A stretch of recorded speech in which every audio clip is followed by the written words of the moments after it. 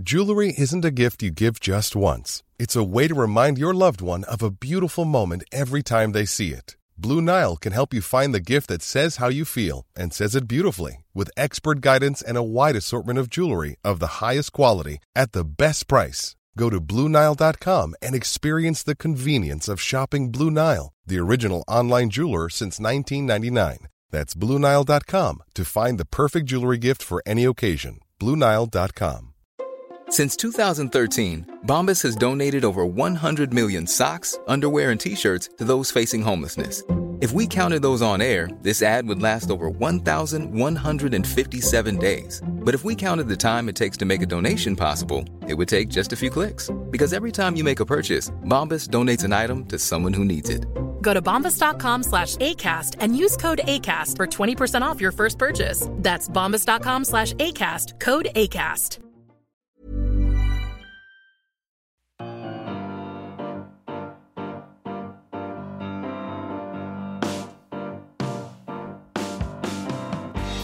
Hello and welcome to another edition of the Rugby Report. I think we call it an extra podcast because I'm the extra presenter, but interviewer in the background technically as well.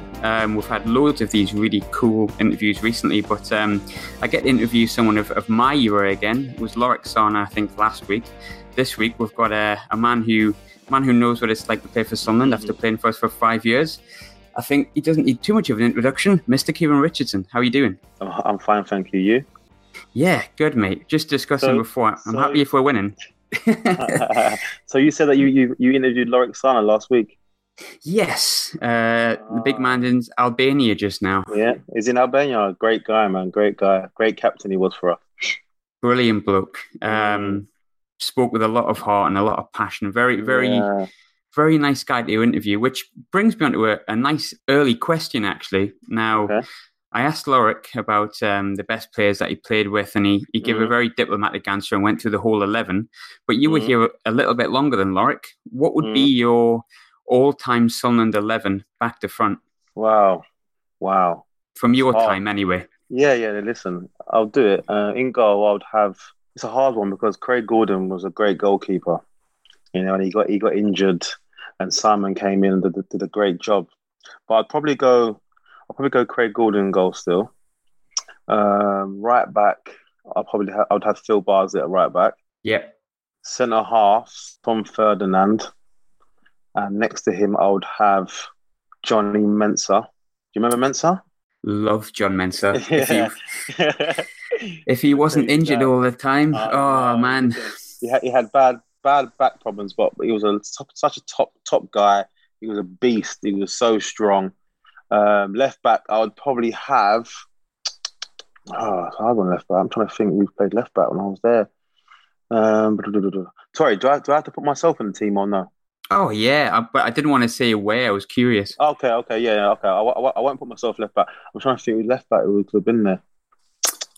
McCartney, and we had Danny Collins, right? Danny Collins was the one I was thinking of. Yeah. Yeah, I'll put Danny Collins there. I just put Danny Collins. He was a good, solid player. Okay, on the right wing, I'm gonna put. Where did Steed play? Was Steed right wing or left wing? Because he was such a great player. Steed could play anywhere. Oh, listen, that guy was a dream for me, Steed. I'm gonna put Steed on the. I'm gonna put him on the. I don't know if on the left or right. Okay, Jordan Henderson. Yeah. Actually, you know what? I'm going to put Jordan Henderson on the wing, on the right wing. He was great on the right for us. Yeah, he was. He was unbelievable. He played more on the right for us than... He did. I know he plays in the middle now. But I put Jordan on the right wing. I put Steed on the left wing, even though Steed's battling out with Reedy and a few other players, but Steed was just different class. Centre midfield... I think I'm going to have 5 in midfield. You've got to have yourself as number 10. Yeah, I'm going to put me in midfield in the middle of the park with... Cats? Cats was... It's hard because Dean Whitehead... Listen, when I was there, Dean Whitehead he was a great partnership with me. You know, Cats was a great player as well. Even Dixon Atuhu, I know you poor guys don't even forget about him, but he was such a strong player as well. I'm going to... I'd put me and Dean Whitehead and Cats in the middle of the park. And up front... It's hard because, You know what? I probably can't even have a bloody five midfield because I want to put I want to put Darren Bent and Kenwin up front. Yeah, I mean, You two, know, and you had Asamoah and you had Danny Welbeck. that's what I mean. Listen, I've had a lot of players. I forgot about Asamoah Gyan, but I think Darren Bent has to be in there. Yes, it's got to be Bentley. Yeah, and I think Kenwin Jones had more of an impact than John. Weren't there long enough. No, Kenwin was unplayable on his day. Yeah, and Welbeck. Listen, Welbeck's a great talent, but he came for a quick loan and he was gone. Yeah, even Djibril Cissé had a little stint was decent, but no, I'm going to go for them two up front and four-man midfield: Jordan Henderson, me, and I'm going Dean Whitehead, and on the wing, Steve Melbranc. Not a bad side, is it? You know what? I forgot Lorik as well. You know what? No. You know what? I'm putting me and Lorik in the middle of the park. That works for me. That would be absolutely fine. That might still work now. Definitely now. Now, it seems like yesterday when you signed for Sunderland, I remember where I was when you signed for Sunderland in a really weird way. And when you signed for us, I remember, obviously, you came from Man United. You were in and around the England squad. But we'd just been promoted. How did the move to Sunderland come about? It came about out of the blue, if I'm honest. I never saw it coming. I just finished England with the Euros under-21 championship. I just finished it. And my dad rang me and said, Sunderland, Roy wants you up Sunderland. And I was like, Roy wants me at Sunderland. I was like, okay. I knew you guys had just come up into the Premiership. But at the time, David Moyes wanted me at Everton as well. And obviously, Everton were much stronger sides established in the Premiership. Yeah. But I had my ties with Roy. I mean, obviously, I've played with Roy. I know Roy very well. So I said to my dad, okay, we spoke to both clubs. And I thought, I spoke to Roy. I thought, you know what? I just want to go to Sunderland, new club. I knew how big the club was, the fans, the stadium. And also the Everton connection was kind of like a rival to me at Man U. Yeah. So I kind of had that rivalry there. So I didn't know how that might go down if I went to Everton. So I got the call and we said, Sir Alex Ferguson told my dad, Sunderland want you. We don't want you to leave, but basically you can leave if you want, if you know what I mean. Yeah. Sir Alex Ferguson said you can stay another season, but Roy wants you up there. So I was like, you know what, let's go up there. You know, I like Roy. And that's how it came about, really. There was a question, it was a great question that came in actually by someone who listened to our podcast regularly. He asked, when you left Man United, obviously Sir Alex Ferguson, I think we have to be honest, is probably the greatest manager of, if not ever, of our generation, most definitely. Yeah. Moving to Sunderland, what kind of advice did he give you? That was a question from Jake, and I thought it was a great question. What advice did he give you about moving to Sunderland? Completely honestly, there was no advice whatsoever. In this football game, you guys need to understand it's very cold and I won't say cruel, but it was just literally not pack your bags and go. I didn't really speak to Sir Alex Ferguson. My dad spoke to him, so it wasn't even like that. There was no advice really, like from him to me. It was more like third party. He would say, to my dad, Kieran, tell Kieran good luck and things like that. It was never like direct him ringing me and saying, do this, do that, and that's me being completely honest. But that's a lot. It's a lot like that in football. It's not really. It happens a lot. The thing is, I'm quite surprised by that, if I'm honest with you. But the only reason why I'm surprised by that, because I understand where you're coming from, but there's a lot of Sunderland connections with Man United at that time with Johnny Evans and Danny Simpson coming on loan, and I'd like to think we developed a lot of players on loan at Sunderland. Listen, it wasn't. I'm not trying to say me and Seth Ferguson had a bad relationship, because we didn't. We had a great one. You know. I got on very well with him. I think it just happened. It just happened like that. He just spoke to my dad and said, they want you. You got up there. I went up there and I just signed, and he wished me all the best through my dad and things like that. He wrote me a letter or something in the past, but it wasn't. I didn't leave on a bad note. That's what I'm trying to say. But it was just literally me going through my dad and going that way, really. When I say my dad as well, my dad is my agent. He's always been my agent. So it's not like, it's my dad. He's always represented me through clubs. One thing, I could be wrong on timescale, I'm a Sunderland fan as opposed to a Man United fan, but I do remember Roy Keane's prawn sandwich rant, I suppose, you know, when he had to go to the fans and stuff like that. Yeah. And I want to say that he singled you out at some point. Am I wrong with that? Singled me out at United, Roy? I'm sure when he went on that rant, he singled out a few different players, and I have a feeling one of them was yours. Yeah. Sorry. Yeah, so that rant was like it all got blown out of proportion by the media and things like that. The whole rant thing was about we played Middlesbrough in a cup game. I think it was a cup game. We got beat 4-0 or 4-1 or something like that. And what it was, Roy was a player at the time, and each player sometimes would go into the studio called MUTV and analyze the game. Yeah. And all Roy did was he went into the studio, analysed the game, and just did a normal thing that any pundit would do. Like, just go through it, say, he did this wrong, he did... You know what I mean? Yeah, things like that. But it got completely blown out, and MUTV, if I'm honest, I watched it. We all watched it as a team, and it was such a, nothing. It got blown out complete proportion, and that was it, really. Everyone thought, oh, it was some crazy thing, blah, blah, blah. I just thought it was... I wondered if it would have made you nervous signing for him, but obviously I think you've answered that question, Yeah. Not at all. Listen, no nerves at all. If I was nervous, I wouldn't come. I said I had a great relationship with my captain, Roy. So if I'm honest, that's probably the biggest reason I came to Sunderland, was my whole connection with him. Was he different as a manager to a captain, or just as inspiring? No, just the same, really. It's exactly the same. Just required the highest standards. If you're doing well on the pitch, you can you can do what you want, really. But if you're not doing well, he'd let you know straight away. He just told you how it was, and you couldn't take the liberties with him. He wouldn't have it, and he still doesn't have it to this day. You're taking can I swear on it? I can't swear on this, can I? If you're taking no, I won't swear. But if you're taking the mick, I that's why I always loved Roy. Because I need people like that. Just tell me how it is. If you're playing crap, just tell me you're playing crap and bench me, or instead of just beating around the bush. And he was always like that. And when he left, it was sad that when he left Sunderland, because he left Sunderland on a bad terms when he shouldn't really have left. It's funny you say that about because I was reading an interview with Johnny Evans this week, and he said he still plays like Roy Keane's watching him.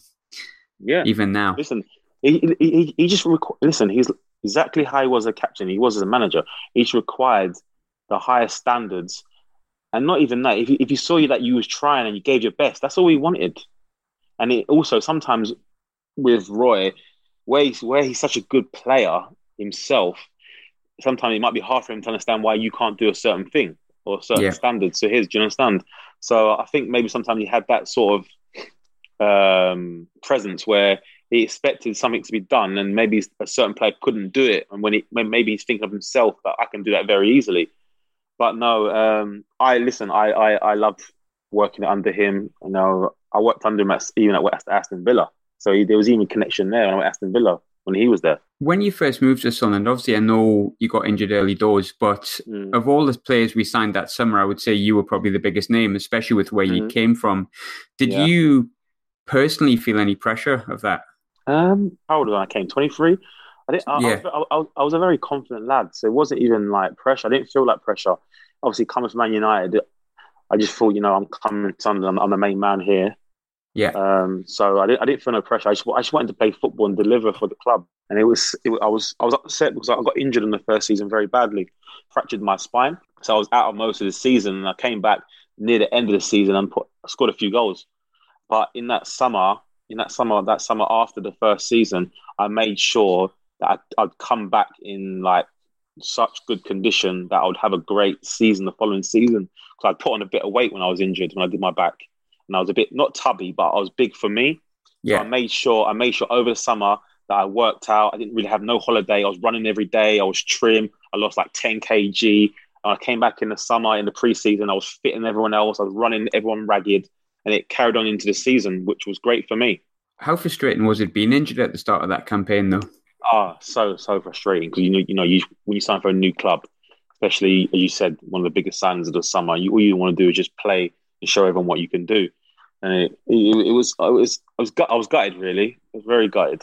You mentioned about coming back the season afterwards, but I think a lot of my memories when I was thinking back about questions to ask today, apart from the obvious, I remember that game against Bolton when you came back. But one that really sticks out for me is Portsmouth. That was one of the best performances I've seen. Not just at the club, and everyone remembers that. I think you hit the post, you scored twice, and you linked up so well with Kenwyn that day. Yeah. Was that kind of a I remember that day. Yeah, that was still in the first season, right? Yeah, it was it was a still the Sunday. first. Yeah, it was still the first season. Listen, I remember that day. It was great. Everything was coming off. It was great. I played well. I enjoyed that game. I remember it like yesterday. And you're right. I did score 2 goals. And you hit the post. Yeah, and I hit the post long distance. Yeah, I remember. Yeah, and that was a good game. Did you feel like that was kind of your opportunity to show the fans like that's what I can do and the best is yet to come because I'm not even fully fit yet? Yeah, definitely. As I said, I was a young kid, 23, so much confidence. Just wanted to show everyone why I had that Man United affiliation. Remember, I was a full England international anyway. Yeah. I just wanted to show you guys that I was a top player, which I believed, and I just wanted to show the fans that I could do that. Now, obviously, you got injured at the start of the season, right? And it's frustrating as a player not being able to play football in general. But I suppose at the same time, and it came to pass like later on in your Sunderland career, living here. What was it like moving to the Northeast? Obviously, you were in the North in Manchester. You came to the Northeast, which is not massively different. But did you enjoy it, or did you kind of miss being close to home at the start? No, I loved it. When I moved to Sunderland, the very first I moved, I literally lived across the river, so I could see the stadium from my house. I can't remember what it's called, them apartments. Yeah, I know what you mean. Yeah, you know what I mean, opposite the cinema, right? Yeah, Yorkie lived there as well, right? Yeah. So I was there Yorkie lived in Newcastle. Oh, of course. On the Keys, on the Quay side. No, but I lived in Sunderland for like 2.5 years. I loved it.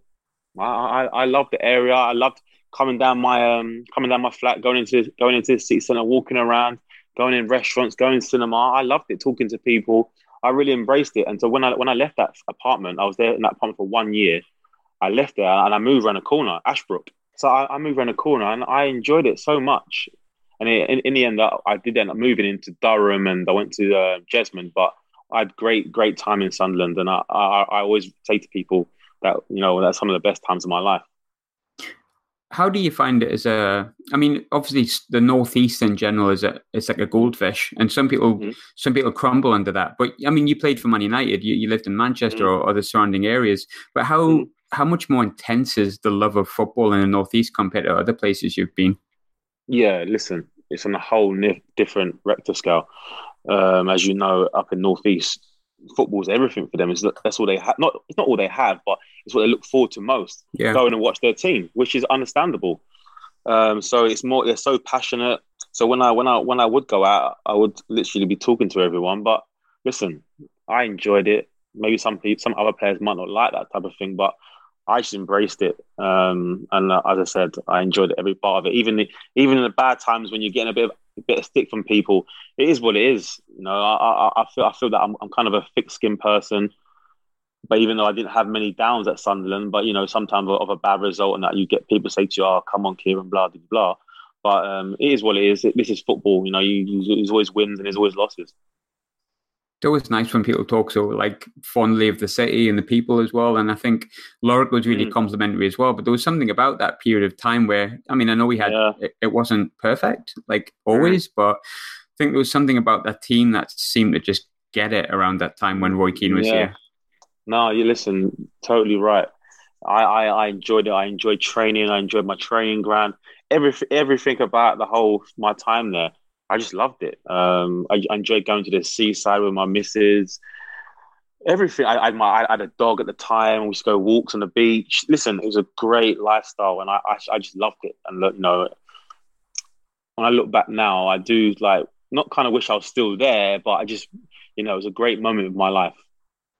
Do you think it was the best time of your career? Oh, 100%. The most times I enjoyed myself the most. My footballing career, my time at Sunderland was my most enjoyable football. For sure. Nice answer. I always say it to anyone, I don't care. All the teams I played for, the best moments of my life, not just on the pitch, but off the pitch as well. Even my wife now says it was time at Sunderland. It's always nice to hear that. Thanks. Thanks to Sunderland, not thank. You don't need to thank me, mate. One thing people asked about. Now, it's funny how you remember little minor things, right? Now, if you think I'm going to talk about a free kick, you might think you know where I'm going, but I'm not. So we're asked, obviously, people on Ready to Go. We asked people on Twitter, what questions do I have for you? And one that flooded through do you remember the game against Fulham where you hit the post 3 times and had a disallowed goal? Yeah. Like, I think literally, I think that was like 2 weeks before we played Newcastle. It was. Or the week before. It was like the week. Literally, it was the week. Yeah. So, yeah, I remember that game. It was crazy. I did a free kick first half, hit the post, crossbar post, and pounced back out. And in the second half, I scored a great free kick, but I think Pascal Chimbonham was doing craziness in the wall, and they disallowed it. But based on that, my confidence was kind of high on taking free kicks. I was practicing them a lot at training. So going into the derby game, or any game, it doesn't matter if it had been Newcastle or Arsenal, I would have been on the free kicks and taken them. Before I go on to that free kick, one thing I wanted to ask, and you may not feel comfortable speaking about it, but you may do. One big thing about the first season we went back was the team spirit. I mean, we scored so many last-minute goals. I can reel them off, and I think we both probably could. And then we came into, and maybe this was after the Newcastle game, but we're touching on it. There was a lot of signings made in that summer. And I think there were signings that were the famous next step that now Quinn talked about a lot. The likes of Chimbonda, Diouf, Cisse came in that summer as well. But if anything, and I don't want to single any names out, we seemed to suffer a lot that season we had better quality players on the pitch, but I think the team spirit just seemed to be fractured now. And just from your opinion, how much of that was affected by the signings we'd made in the summer? Listen, it's hard to get it right. Sometimes when you sign so many different players, and all them players you mentioned were foreign players, all different nationalities and different egos. Sometimes it's hard to get that gel. They're all nice guys. I'm not singling anyone out because they were nice guys. But sometimes you don't just click. Sometimes different cultures. English lads, we have our own culture, we have our own banter. But it's just the way it was. I don't know. Obviously, we lost Roy that season, right? Yeah, we did. Roy left that season. But and then obviously sometimes you had people playing up in training and this and that. I'm not going to go into details. Sometimes you also got to remember some players might just sign for the money and they're not really 100% committed to it. I'm not going to say who or whatever. I'm just saying in general, some players might sign just for the money and just come there and pick up the big money and don't really care so much to interact, to get the team up in a certain position. Yes, every player would say, yeah, I'm trying my best, but sometimes some players don't really care. They just want the money, and maybe that season we had a bit of that, but I thought it still was a great dressing room, if I'm honest with you. I never felt at one time that I think, oh no, the dressing room is a bad dressing room now. I never thought that once. Do you feel like, because you knew Roy probably more than most in that squad at that time, and I think the players that Roy Keane brought in maybe the summer beforehand, even the ones that didn't really work out, had a certain attitude. They would graft their bollocks off, for want of a better phrase. And then he brought in the likes of the names we mentioned before. And I mean, even Cisse did really well for us. But were you surprised that he went for those sort of players rather than what you would normally expect Roy to go for as a personality? Not really, because if you look at the players that Roy brought in, he brought in personalities. He brought in Djibril Cisse. These guys are like household names with big personalities, big characters. Diouf, another big character. You can say that. Yeah, they are big characters, So yeah. maybe Roy thought, okay, so I've got the nucleus, the so-called English local lads. Maybe get a bit of characters in there, and see how it goes. Maybe he thought that. Do you feel like maybe I don't think anyone would anticipate how badly it could have went at that point. But do you think that could have potentially been his downfall? Because it just seemed to go wrong after that. The whole love in with Roy Keane towards Sunderland just seemed to kind of grind to a halt, didn't it? I don't think it had nothing to do with like the players and I think with the Roy situation, it was more of a higher up thing than us as players. Obviously, I can't I can't comment because I don't really know the ins and outs. But I always assumed that the whole Roy situation, why leaving, was come from above, nothing to do with the players or the actual club itself. I know Roy loved Sunderland. Yeah, and I think there's a comment in his book where he says he still feels like he should be the manager of the club, and he did allude to having a discussion or a dislike, of a certain former chairman. So there's definitely an element of truth in that from Roy's own words. Yeah, exactly. So you hear that from his own words. He wasn't a matter of he's left because he doesn't like the players or the club no more. He is obviously come from the hierarchy. He had a bit of a fallout, and at the end of the day, even though Roy's the manager, he's still employed by this certain guy, and he's the boss, really and truly.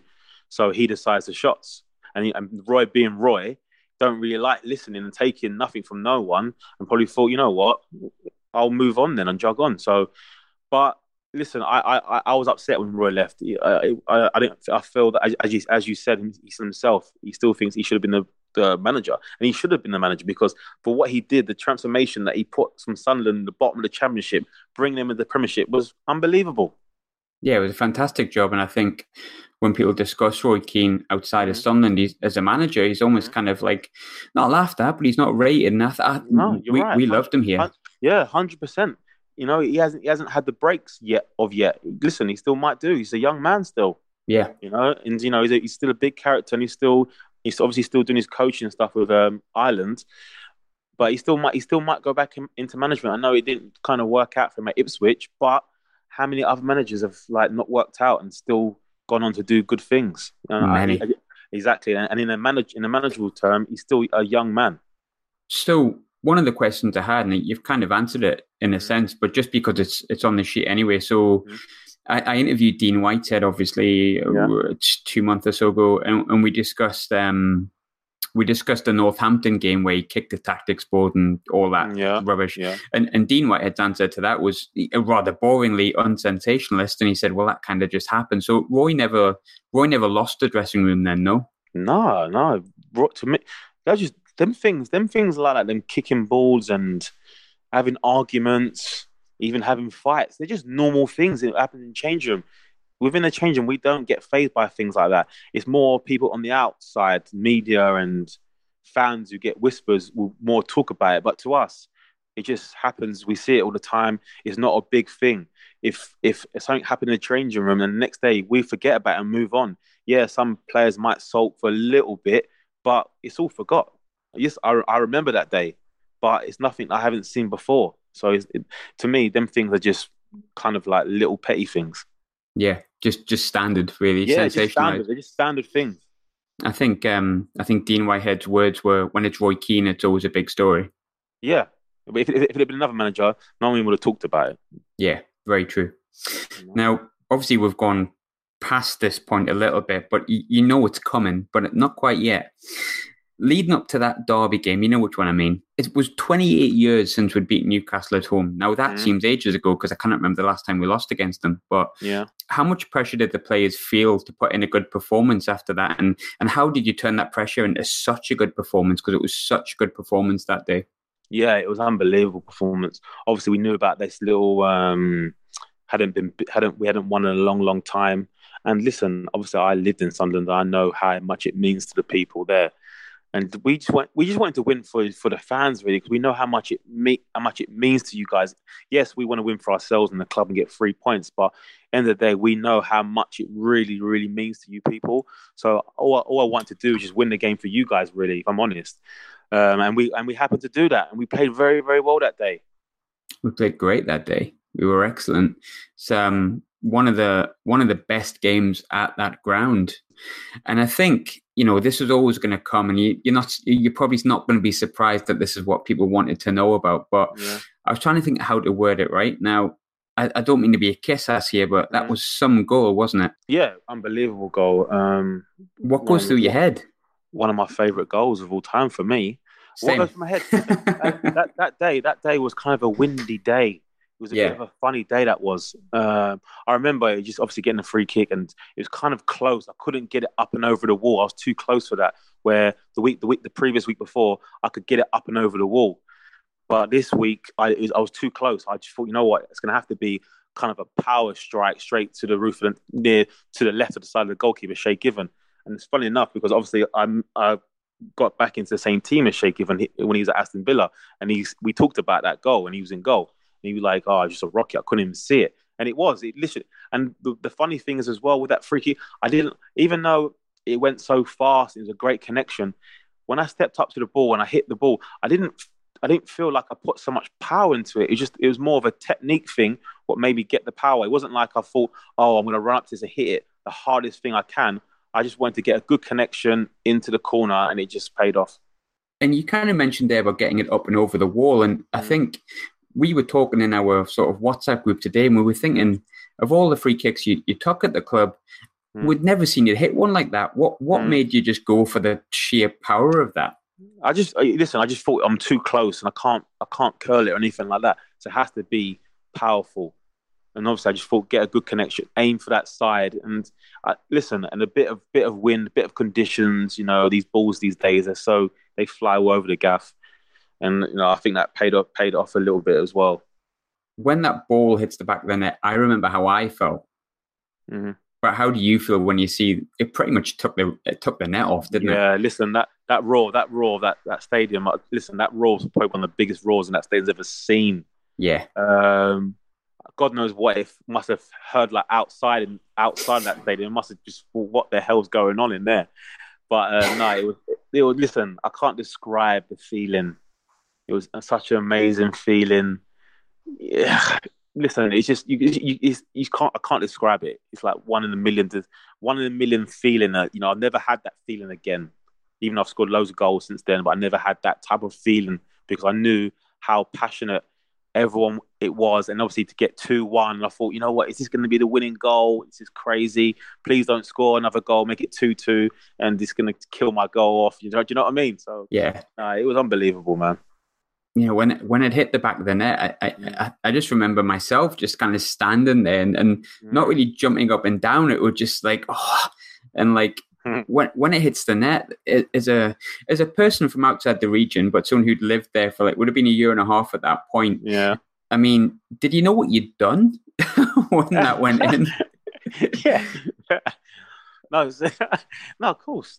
I knew I scored a goal. I knew it was such an important goal. But, you know what happens as well? The moment goes so quick. Sometimes you can't really, it doesn't really sink in till like the days after, weeks after, and even years after talking to you on the phone. Yeah. It sinks in. And obviously when it just happened, I had people put notes on my door, in my house. It was crazy. And listen, it was an unbelievable feeling, and I loved everything about it. I will tell you something though, what not many people know. When we played them in the replay at 1-1 at St James's Park, the day after they put a bid in to buy me. I heard rumours of this actually. Yeah, now that you mention it, not many people know that. Noel Quinn knows that, but they put a cheeky bid of 8 million, and obviously Sunderland didn't want us. Obviously, I didn't want to go, and Sunderland said no chance. But yeah, I think was it Joe Kinnear, the manager at the time? It was, and we drew 1-1. I think Cisse scored. They wanted me to go there. Newcastle being Newcastle, we'll give you more money, we'll double your wages, and blah blah blah. But no, I remember that, and I was thinking, Matty, they're crazy, mate. I'm not going there. I'm here, mate. I could never see me do that. No. I wouldn't have wanted to see you do that. I don't think anyone would. Listen, I know a few people have done it in the past, but I couldn't. I don't know. I couldn't picture myself in them colours, if I'm honest. It makes me feel a bit weird, if I'm honest with you. especially imagine if I went in January that window and I just banged a goal against them. It's just mental. No, you couldn't have done it. No, and it would have been the wrong thing to do. I would have never spoke to you on the phone if you'd done that. I don't think it's death threats, mate. Yeah, well, it's a passionate area, shall we say? Yeah, for sure. One thing I did want to talk about, I didn't want to kind of bring it to a negative, but I did want to touch on it a little bit. If we're talking about derby games, you weren't really involved in the game. You were injured at the time, but I know you came on as a substitute when we got beat 5-1. But yes, how difficult was that day, and what went wrong? No, that was a terrible day. Terrible day. Oh, I just wanted to kill someone on that pitch. I think Nolan got a hat-trick, was it? Something like that. Yeah. Listen, obviously being on the bench anyway, I was already pissed off anyway. Yeah. So then coming on into like, I don't know, 4-0 down or 3-0 down, whatever it was hard, especially at Newcastle. Listen, Newcastle's a hard place to go. But obviously the way we lost, the manner of it, that's the main thing, and it was hard to take. But I don't know what to say really. Obviously, I think they scored early goals and they had the momentum. Just everything went in. Everything they touched. Kevin Nolan was doing that mad chicken run. I just wanted to boot his head off, even though he's a nice guy. But,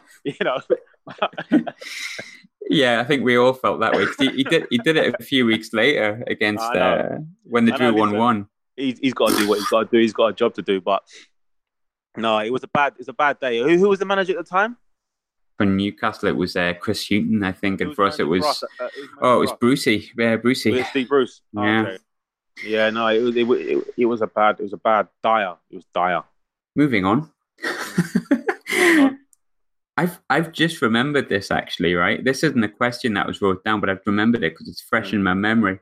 Mm. The Chelsea game came a few weeks after that. Now, we all remember Nedum Onuoha, we all remember Jan Henderson and how good the performance was. But I tell you what, sometimes we forget. You were playing on the right wing and tasked with Ashley Cole. Basically Mark and Ashley Cole. I remember, I never forget it. Steve Bruce was like to me, Kieran, you're the only guy in our team who can run fast and Ashley Cole, keep up with him, as fit as him. I need you to play on the wing and just nullify Ashley Cole. And me being me, no problem, boss. I'll deal with it. And I did. And it paid. Listen, it was a massive, because at the time, Ashley Cole was like such an outlet for Chelsea.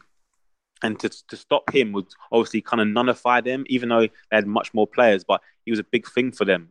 Throughout his whole career, that he was great at doing that. And he got no joy whatsoever. I chased that guy everywhere. I didn't give him a sniff. And I'm not saying, listen, it was a great team performance from everyone. Everyone did their own individual part, but that was my job on the day, and I did my job. And we won 3-0, which was great. And we got the 3 points, went home. And it was a great performance. Listen, that was one of the best performances we had that season. 3-0 at Stamford Bridge. Who does that? No one does that. No one even really does it these days, do they? No one does that these days. That was an unbelievable result. Welbeck scored. I think John scored and Nedum scored, right? Yeah, Nedum got the first one. It was a great team performance, and I'll never forget it. It was a good team performance. And the good thing with that is it wasn't 3 lucky goals. We outplayed them from first minute to last. Yeah, we did. You're right. And that was without Darren Bent. There was no Darren Bent that day. And the frustrating thing is I look back on that game as a fan, because as a fan base, we talk an awful lot about how well we played that season and then we lost Darren Bent. Now, I've asked a few people this question from that period about Darren Bent. And everyone seems surprised that he went. But I suppose there's a few questions I've got for this, because I remember the game after against Blackpool. I was there. You scored twice, and I thought, we'll be all right. But A, did you expect Darren Bent to leave? Was there something there? And B, how much did that affect the morale of the team? Because we suffered so badly after that. Yeah, listen, when you got a 30-goal-a-man season leaving your team, it's a massive, massive blow. And he was our talisman. There's no beating the bush around about it. Obviously, Steve Bruce didn't want to lose him because obviously he was banging the goals in for us. But Aston Villa came and obviously gave him a much bigger deal, more years or whatever. Even though I'm sure Sunderland could have matched it if they really wanted to, but I don't know. He went for the bigger deal, and he moved on. And what can we do? We can't do nothing about it. Yes, as fans and as players, we're gutted, but it's his decision. It's his career. It's a short career footballer. So sometimes, some footballers make decisions where they're beneficial for them financially. Did you feel? I mean, the thing that annoys us with Darren Bent that he said about how he wanted to be the next Kevin Phillips, how he loved going out in Sunderland and he loved the fans and stuff like that. Did you feel, and I mean, you don't have to answer this, but did you feel like Darren Bent, what he said, he was that man? He just wanted to move for his England career, for more money, and because it's a short career? Listen, I know Darren Bent very, very well. He's my good friend. He loved Sunderland. There's no qualms about that. And what he said there, he was right. He enjoyed it. Listen, if you ask him now, when was your best time of football, he would tell you at Sunderland, 100%. But sometimes, when agents get in your ear, more money on the table, You might think, oh, okay, England, this and that, but it doesn't matter what club you're at. If you're banging 30 goals a season, you're going to England anyway. But I just feel at that moment in time, maybe he got turned a little bit through his agent or whoever it was, and he's got a better deal, more money, more years, and he's just taken it. Do you think he regrets it? No, I don't think he regrets it. Because I think even when he went Aston Villa, he was still banging goals in for a while, wasn't he? Yeah, he was. It would just change your manager, basically. So listen, I don't think he regretted it. But if you did ask him that question, he would definitely say his best times would probably be Sunderland. I'd like to ask him that question, but nonetheless. Back to yourself. One thing that if you played Kieran Richardson word association, you'd think free kick. But you'd also think utility man, which you played up front. You played as a number 10. You played the left wing, played the right wing, centre of the park, left back.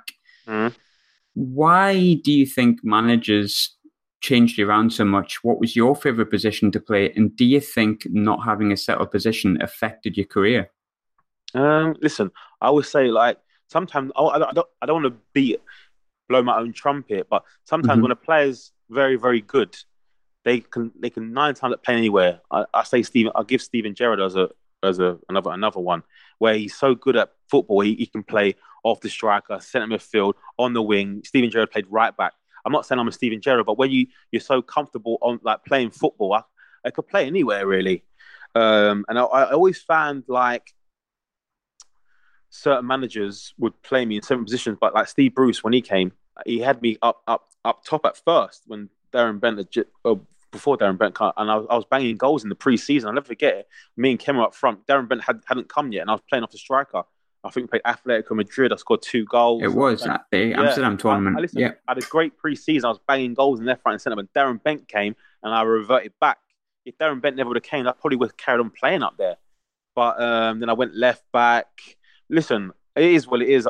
You're right. Sometimes when you haven't got a stable home in a position, and you do get touted as a guy who can play anywhere, it's hard to nail down a position, because you got to remember when you're playing in different positions, it's hard to get momentum. If 1 minute you're playing centre midfield, then you're playing left wing. These positions are completely different, require different mentality.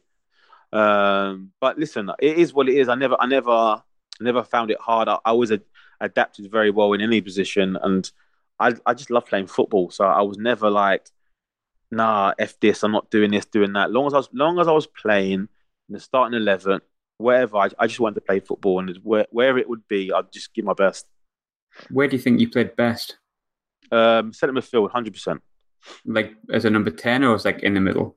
No, like a number 10 in the midfield. Yeah, number 10. That's definitely my best position. I think most of our fan base would agree with that. Although you did... No, it's definitely my best position by fact. Even though, listen, the whole reason for me being left back, because I'm so quick. And, and wingers these days are so quick as well. So it was more of a case, Kieran, he's got a left peg. He's comfortable on the ball. He's rapid. Let's put him left back, because today we're playing against Aaron Lennon. And he's rapid as well. We need to make sure that he matches him by pace.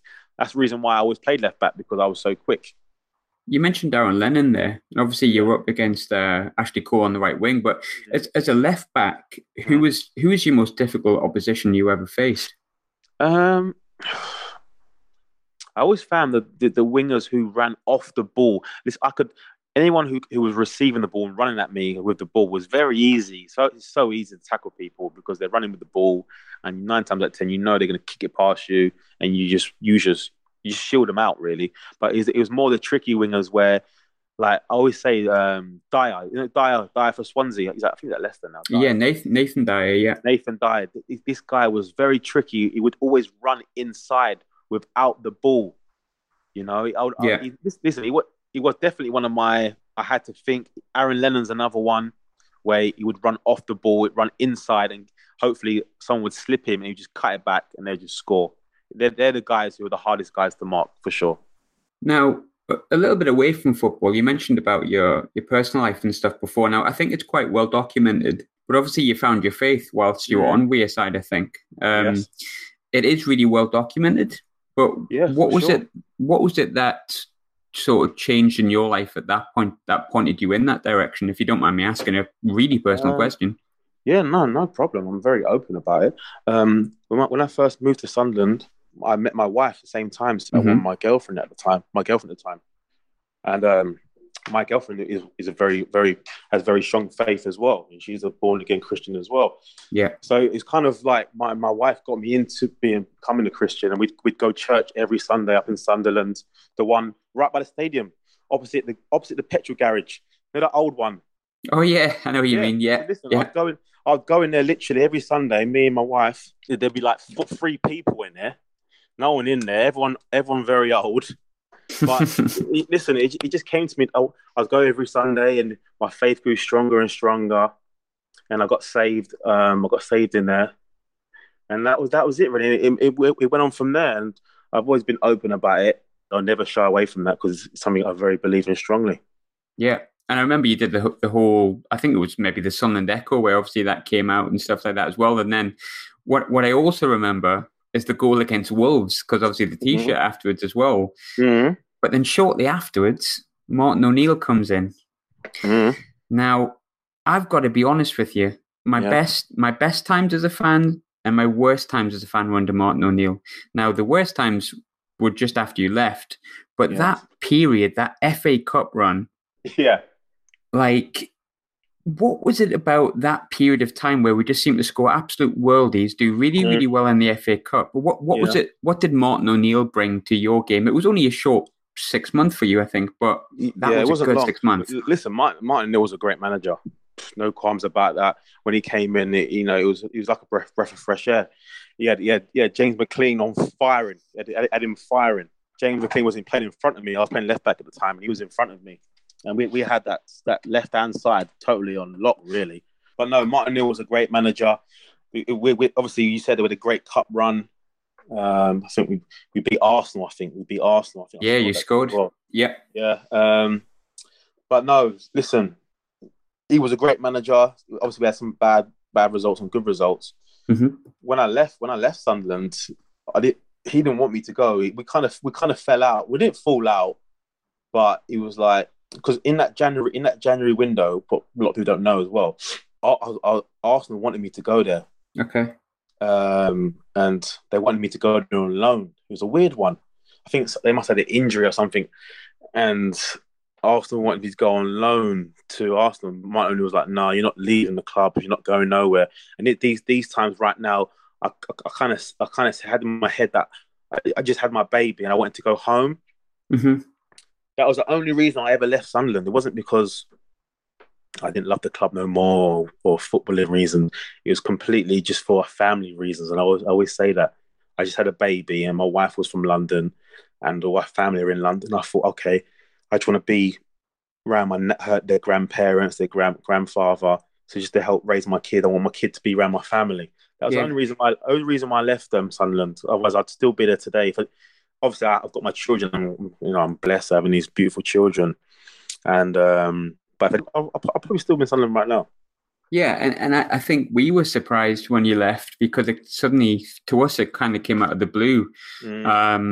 Because you'd got back into the side permanently at left back. I think Martin O'Neill obviously rated you really well, but I think as a fan, you can't hold that against a player. I think Lorik Sana was the same. He wanted to be closer to his family. You can't hold that against a player. Yeah, I get it, but it did come at the blue for the fans. But for me, it was all solidified when I had my child and I wanted to go back home.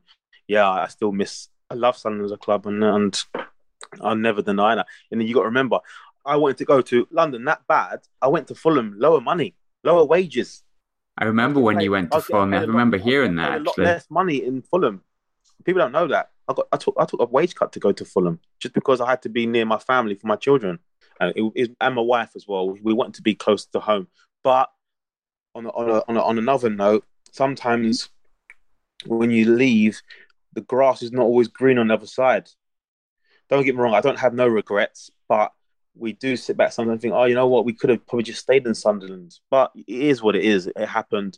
I went Fulham. I enjoyed my time in London, but you know, that's what I will say. I'll leave it there. The grass isn't always green on the other side. It's funny because my next question was going to be, do you regret leaving Sunderland? But that answers it quite well. Yeah. Now, the Newcastle game, obviously that goal you scored is always going to be, I would imagine, the one that gives you the most personal satisfaction. But which goal, aside from that, gives you the most personal satisfaction from the goals you scored at Sunderland? Okay, I had a few good goals, but if I'm honest, my goal against I scored a few goals against Tottenham actually, but my goal against Tottenham at White Hart Lane, the long ranger. Yeah, the long ranger. Yeah. Only because I'd worked so hard as I said, through the summer to get fit, that goal. It just felt like all paid off the hard work I put in. I'd probably say that goal. I could ask about each manager individually, but I won't. Mm. So, first word that comes to your head, and I'm going to say each manager. Roy Keane. Passionate. Steve Bruce. Great management skills. Ricky Sabrasia. One of the lads. That's what I'm describing Ricky Sabrasia, just one of the lads. Martin O'Neill. Small details. You love the small details. Okay. If you had to rank or choose your favourite manager, I think I know the answer, but who would top your list out of those managers? You know what? It's a hard one. I know you're going to think Roy Keane, right? Mm-hmm. But Steve Bruce, man, I love Steve Bruce. And it's a hard one for me. It's out of them two. Even though Martin O'Neill was a great manager as well, but I know I should say Roy. He took me there, and probably is Roy. But Steve Bruce, for me, he was such a great manager. He knew how to talk to players. He was unbelievable, Steve, and it shows that till this day. You look at the career he's had as a manager. So I'm gonna go Roy, but even though it's kind of a 50-50 with Steve Bruce. I'll take that. That's all right. Not the answer I expected, but I'll take it. Yeah. Now, obviously, just to end, what we always are interested in is obviously what you're up to now, but you're obviously still playing as it stands. But I think it's been a while since you've had a club. I think Cardiff. Do you still want to play on, or do you have plans to go into coaching? No, I don't have any plans to go into coaching, and I haven't played in like 2 years now. Yeah. As you know, that I've many other ventures off the pitch. Yes. Business wise. Yeah. I don't know if you might want to put in the program, like a broad walk, you know what I mean, on my Instagram. But no, no. Listen, I have a watch company. I sell luxury watches, and you know what? I'm enjoying my time off. I've been playing football since I was 7 years old. Even though I love football, and I do miss the banter, but I'm enjoying just being dad. Taking my kids to school. Enjoying being a father, being a husband. I'm enjoying life right now. Yes, if I got a call from Sunderland right now, say, Kieran, come up, get your boots. You're gonna sign. I'd come and sign, no problem. Because I love football, but I'm not sitting at home right now being depressed, thinking, "Oh no, I wish I was still playing." No, I'm not doing that. Well, thanks very much. It was a really one of my favorite interviews we've had. If I'm honest with you, I had a feeling that might be, but did you have fun? Was it nice reminiscing? Listen, I had fun, man. Listen, I always have fun, especially talking to people up there. So I'm happy to to give you some sort of insight of how I felt and things what happened, and obviously I hope it comes across well to everyone else. And then listen, whenever you guys want to talk, no problem. I'm here, no problem. It does. It came across really well, and it's always, as a fan, it's always an absolute pleasure to hear people that enjoyed playing for the club, because that's all we ever ask: effort and an understanding of what it means. And trust me, when you put the free kick in against Newcastle after that, you could have played shite for the rest of the season, and I think everyone would forgive you for that. So listen, I know. There was one question actually that I totally missed out, and I'm going to leave it right on this one, and I hope it's not a bad one to end on. But the ponytail, what was that about? The ponytail was, it was more just boredom. Yeah, I get that. You know what? It wasn't. It wasn't boredom. You know what it was? I'll tell you exactly what it was now. As a kid, my favorite player was Roberto Baggio. Ah, okay, yeah. And he was like my hero. Roberto Baggio, Ian Wright, and Ryan Giggs were my heroes as kids. And my hair was good. I thought, you know what? Let me just put like a little plaits at the back and let it grow out. It was getting longer and longer, and the more people talked about it, the more people got pissed off about it, the more I wanted to keep doing it. So, and I know a lot of people say to me, just cut it off. The more you say that, the more I'm like, no, I'm leaving it. I'll just leave it. But no, listen, I go through periods where sometimes, just different hairstyles, even when I was at Aston Villa, I had a man bun, I had a big bun in my head, and people used to call me Samurai. But, it is what it is. Sometimes you want to have long hair, sometimes you want to have short hair. I'm lucky that God blessed me with long hair, great curly hair, so I'm happy with it. Yeah, no, why not? If you've got it, flaunt it, mate. Well, as I said, mate, really, really appreciate you coming on. I'm sure the fans will appreciate this as well. Really good chatting to you. I'm pleased to hear you're doing well. And I'm pleased to hear that you never wanted to join them lot up the road. Yeah, listen, thank you very much, you guys, for listening. It's been a pleasure. I love you guys so much, and fans. Anytime you want to ring up and talk to me, no problem. I'm here. Yeah, my phone's always open to you guys. Oh, don't tell too many people that, trust me. Well, you enjoy the rest of your night, and I'm sure we'll stay in touch. Take care. God bless. Anytime. Bye-bye. See you, mate. Bye. Bye. So I really enjoyed that. What an absolutely sound guy. Been speaking to him in the run-up to the week, and it really is obvious how much he absolutely loves Sunderland. There's a lot of players that come to Sunderland, and I've interviewed quite a few over my time writing for Roker Report. And it really is a privilege to hear how many of them really love Sunderland, the likes of, Chris Macon, Nicky Summerby, Lorik Sana, and all from different generations and different eras. And it really makes me remember, and I hope it makes you remember as well, how important this football club is, because it's not just football, it really matters to people. It really matters to professional football players. They see what we are, and we know what we are as well. And it's lovely to speak to someone who hasn't played for the club in 7, 8 years, I think, to speak with so much vigor and so much passion like it was yesterday, the same way we do as fans. I don't think you can ask for much more than that. But thanks for tuning in. Thanks for listening. I hope that you're preferring this sort of podcasting way of interviewing. Over the years, I've done quite a few of these interviews now, and our editor has always told me I need to get doing this as a podcast. Now, I wasn't too sure whether it would go down very well, but I must be honest, I'm enjoying it a little bit more. And I hope you've enjoyed it. I hope you've enjoyed reminiscing about beating the scum. I hope you enjoyed Kieran's couple of little digs in that he got in there as well. And it's nice to hear him well. And it's, like I say, always nice to chat to someone about Sunderland, whether it's a former player or a fan. Thanks for tuning in. Obviously, I've been Graham. This has been the Roker Report Extra Podcast with Kieran Richardson. See you with the Extra Podcast with a fan from... who were playing on Saturday? Walsall. See you at some point.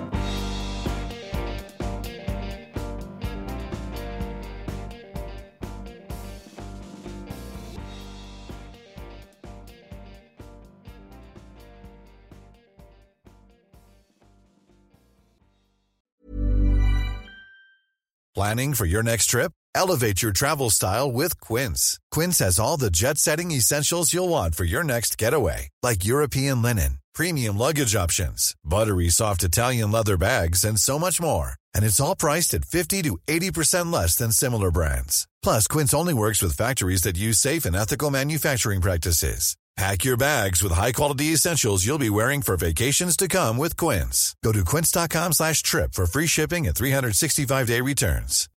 When you need mealtime inspiration, it's worth shopping Kroger, where you'll find over 30,000 mouth-watering choices that excite your inner foodie. And no matter what tasty choice you make, you'll enjoy our everyday low prices, plus extra ways to save, like digital coupons worth over $600 each week. You can also save up to $1 off per gallon at the pump with fuel points. More savings and more inspiring flavors make shopping Kroger worth it every time. Kroger, fresh for everyone. Fuel restrictions apply.